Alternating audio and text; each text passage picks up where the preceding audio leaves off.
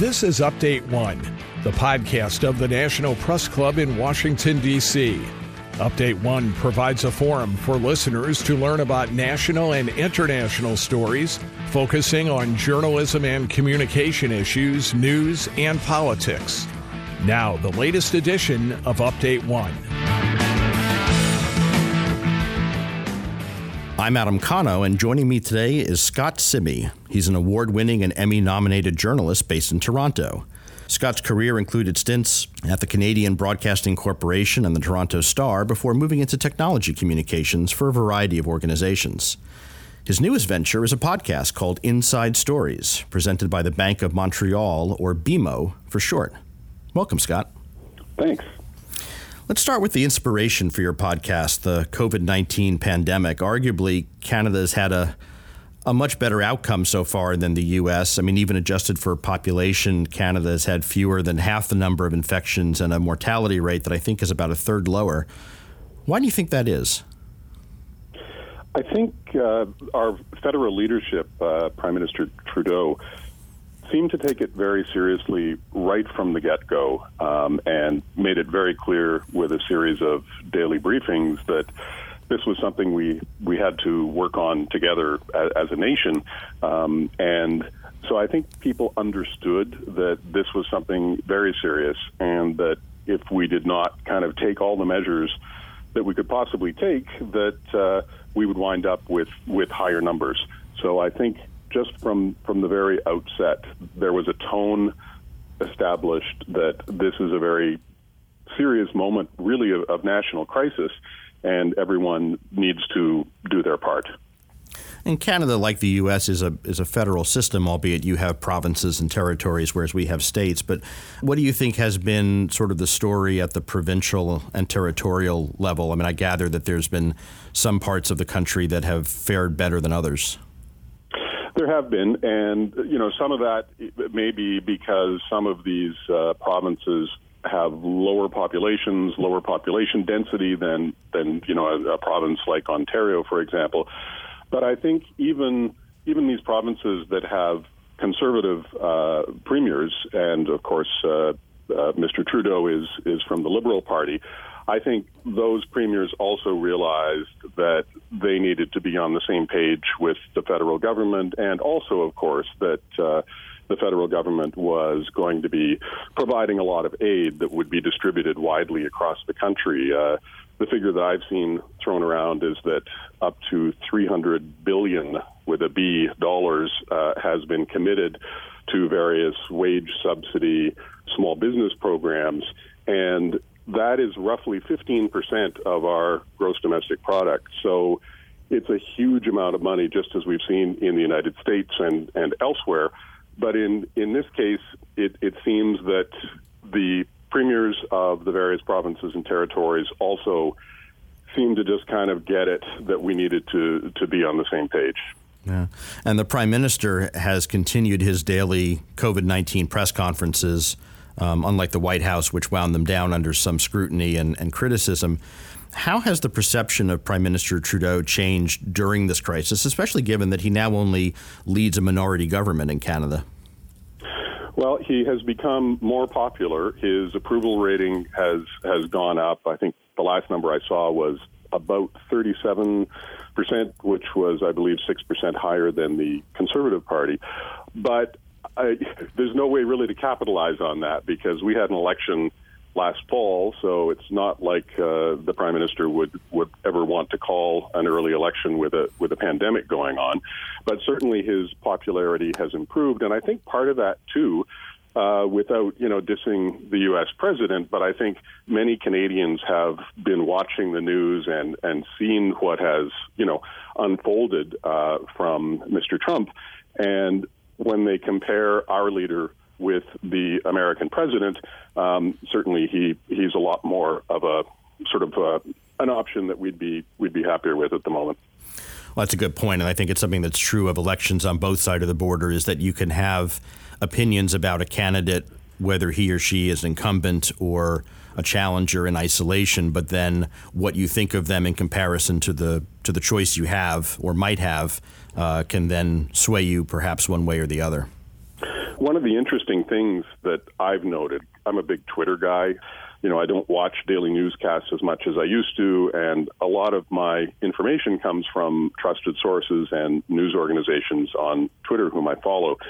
And one of the things that I've noticed here is that, for example, the Conservative Party leader in Canada has occasionally tried to take political potshots from the side on Twitter, for example, and invariably people sort of heap on and say, you know what, now is not the time.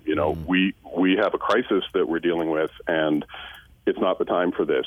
So invariably, he seems to be getting shut down when he attempts to do that. And I think, I've seen him actually reduce how many of those sort of pot shots he's been taking.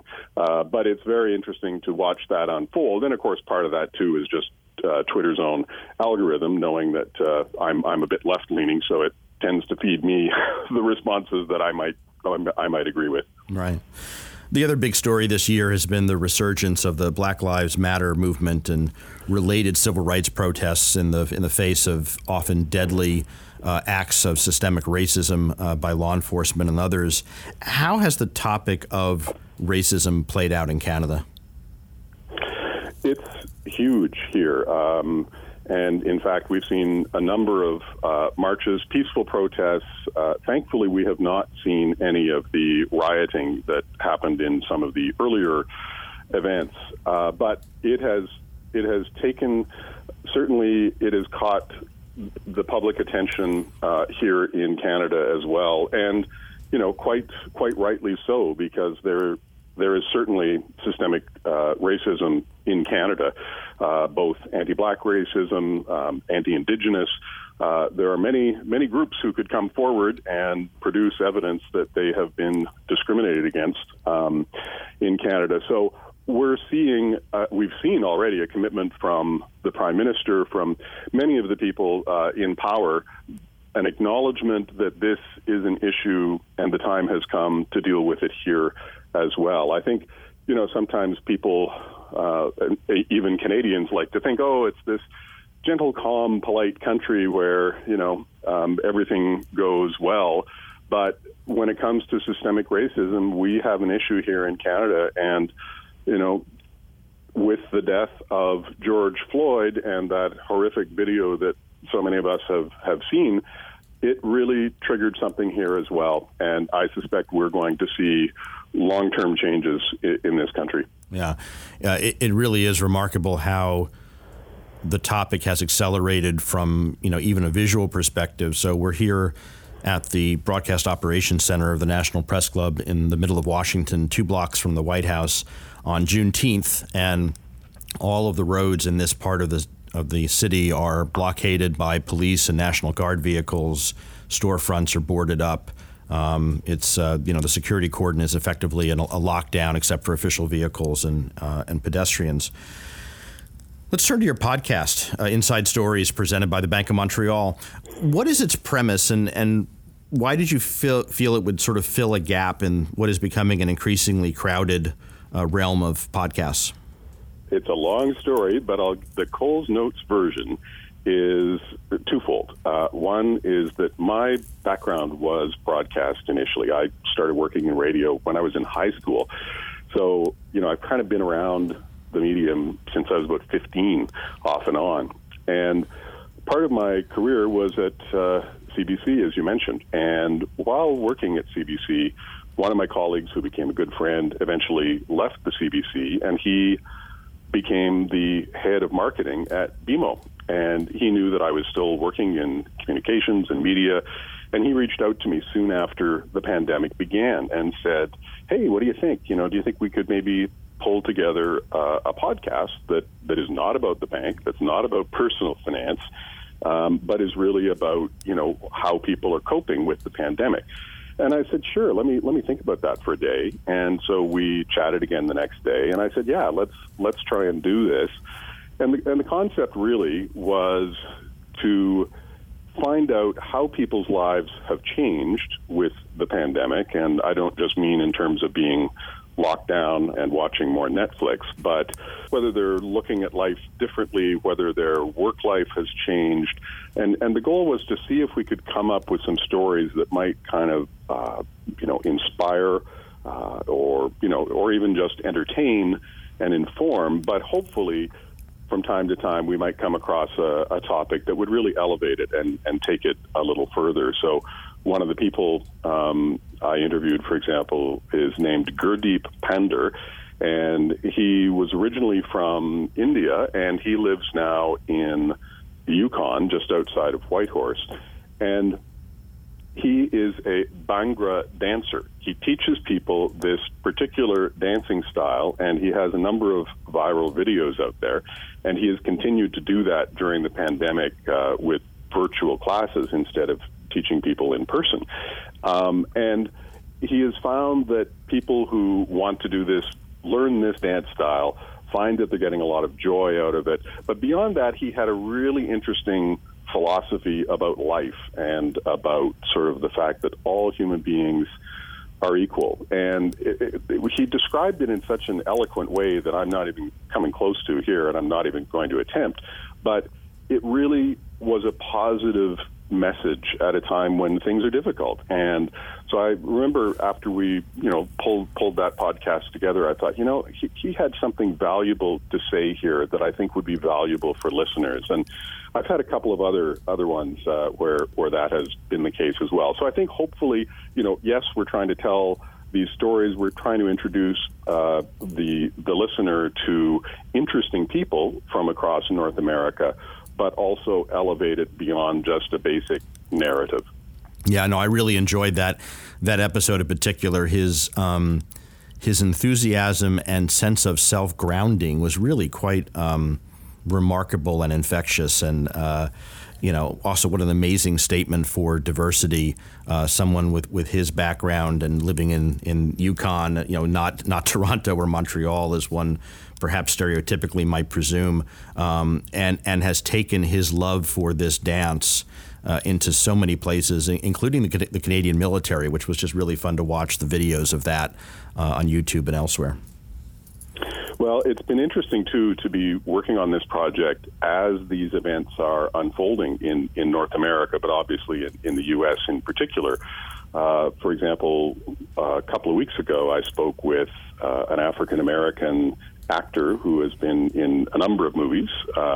His name is Lamorne Morris, and we were able to broach that topic about Black Lives Matter and what it meant to him, and this whole idea of systemic racism, the fact that he'd been out participating in protests, and it gave him an opportunity to discuss something he normally wouldn't talk about in his career, and it gave me an opportunity to really understand more about what it might be like to be a person who has lived with that kind of systemic discrimination. I want to come back to that, but you've talked to, and I think you've released about 8 episodes to date, and a couple of them have featured fellow journalists. Among those chosen was Peter Mansbridge, the legendary former anchor of the National, CBC's flagship nightly newscast. He's somebody who I gather is known to you and now safely retired. He didn't mince words. No, he didn't. I used to work with Peter, and so, I thought of him kind of immediately when we were kicking off the series. And no, he did not. Peter does a podcast now, and so he's also still very much on top of the news. And he certainly expressed his kind of surprise at how the U.S. president has been behaving and kind of the lack of leadership that we've seen. He didn't go into great detail, but by what he said, you could tell he was certainly not a fan.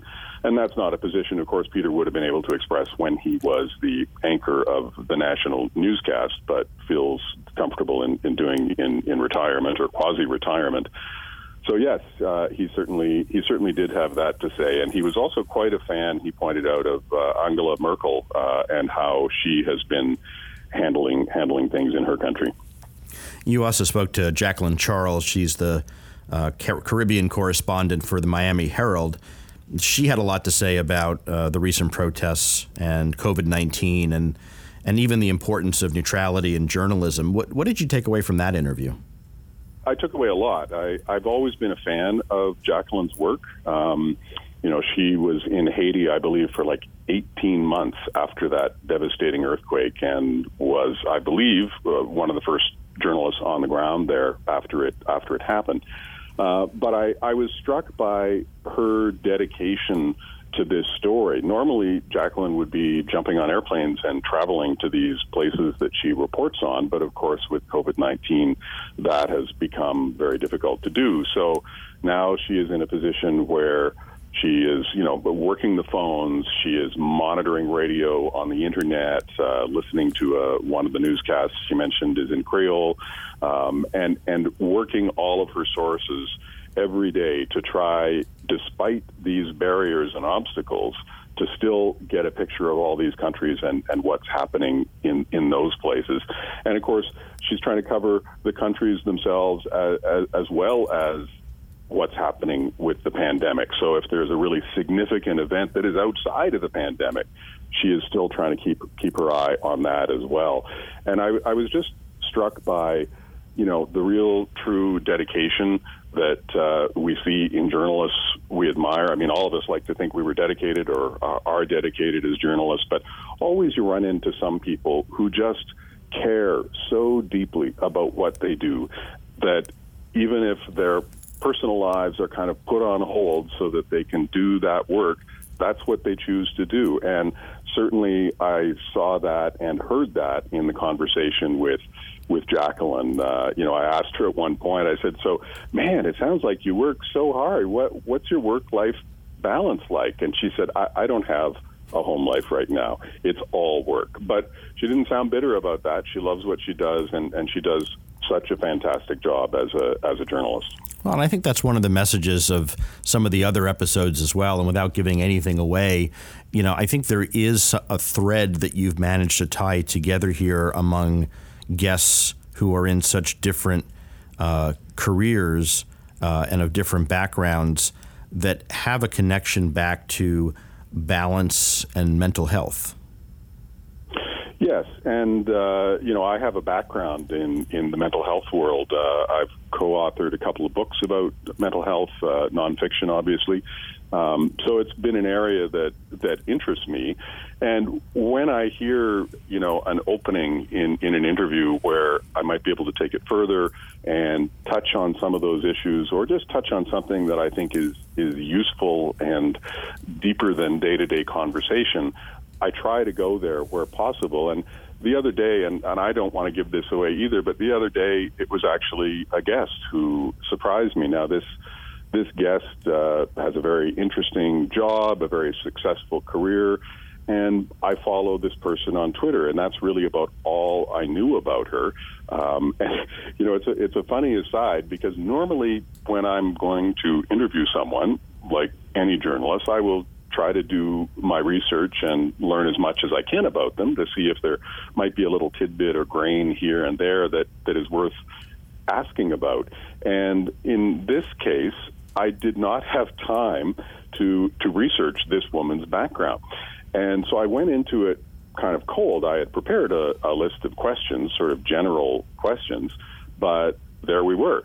So we're carrying out the interview, and this person is very accomplished in terms of doing an interview. She had wonderful answers, very eloquent, to the point.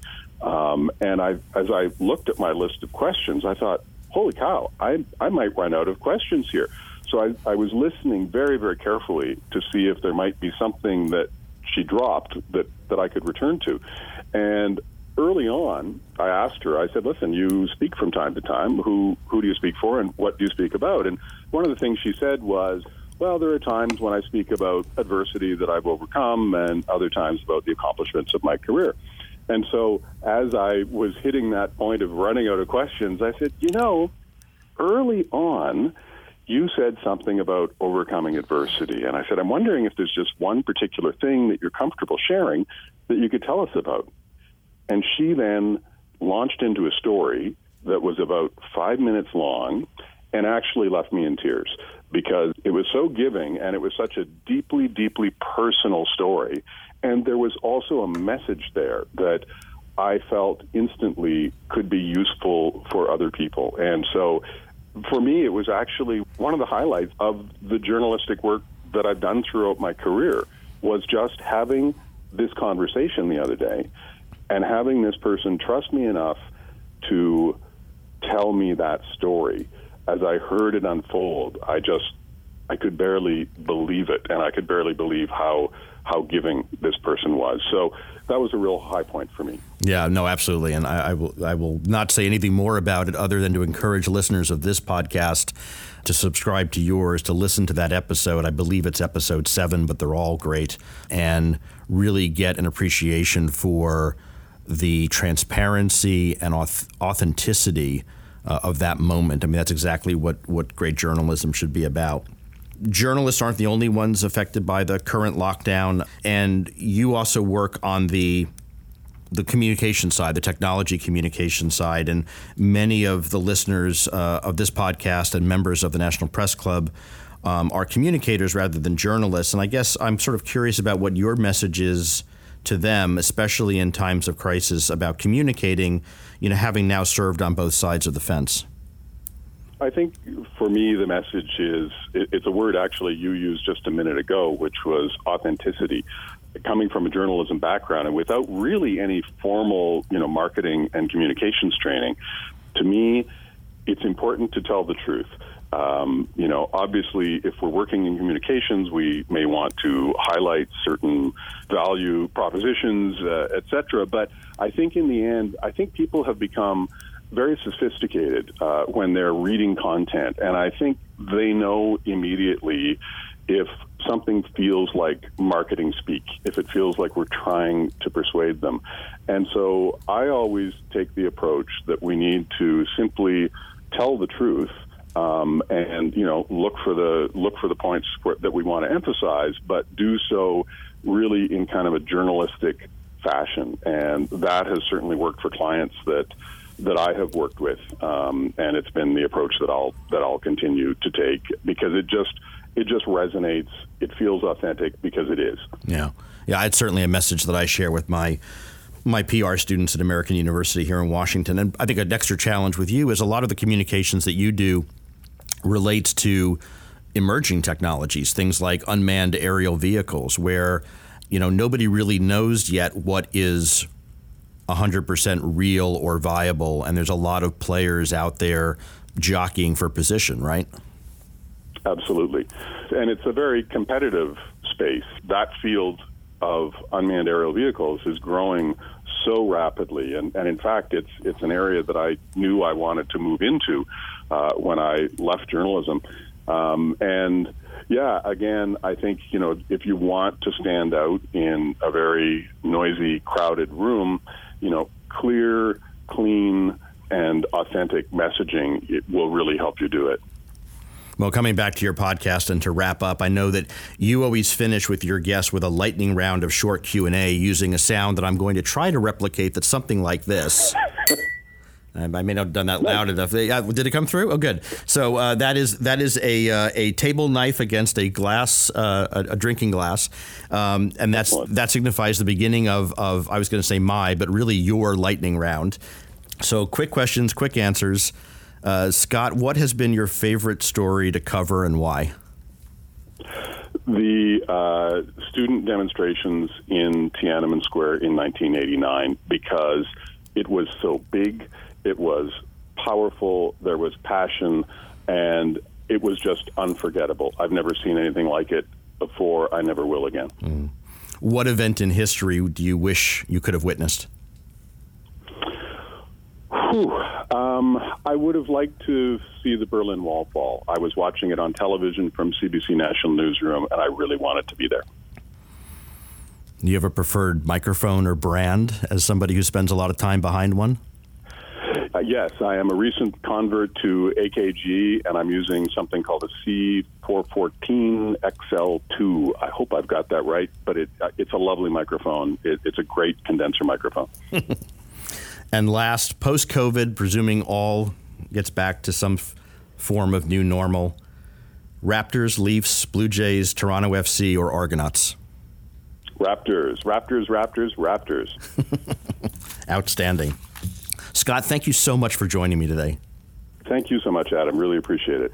Toronto-based Scott Simi is the host of BMO or BMO Inside Stories, a podcast available through your favorite podcast app. For Update One, I'm Adam Cano.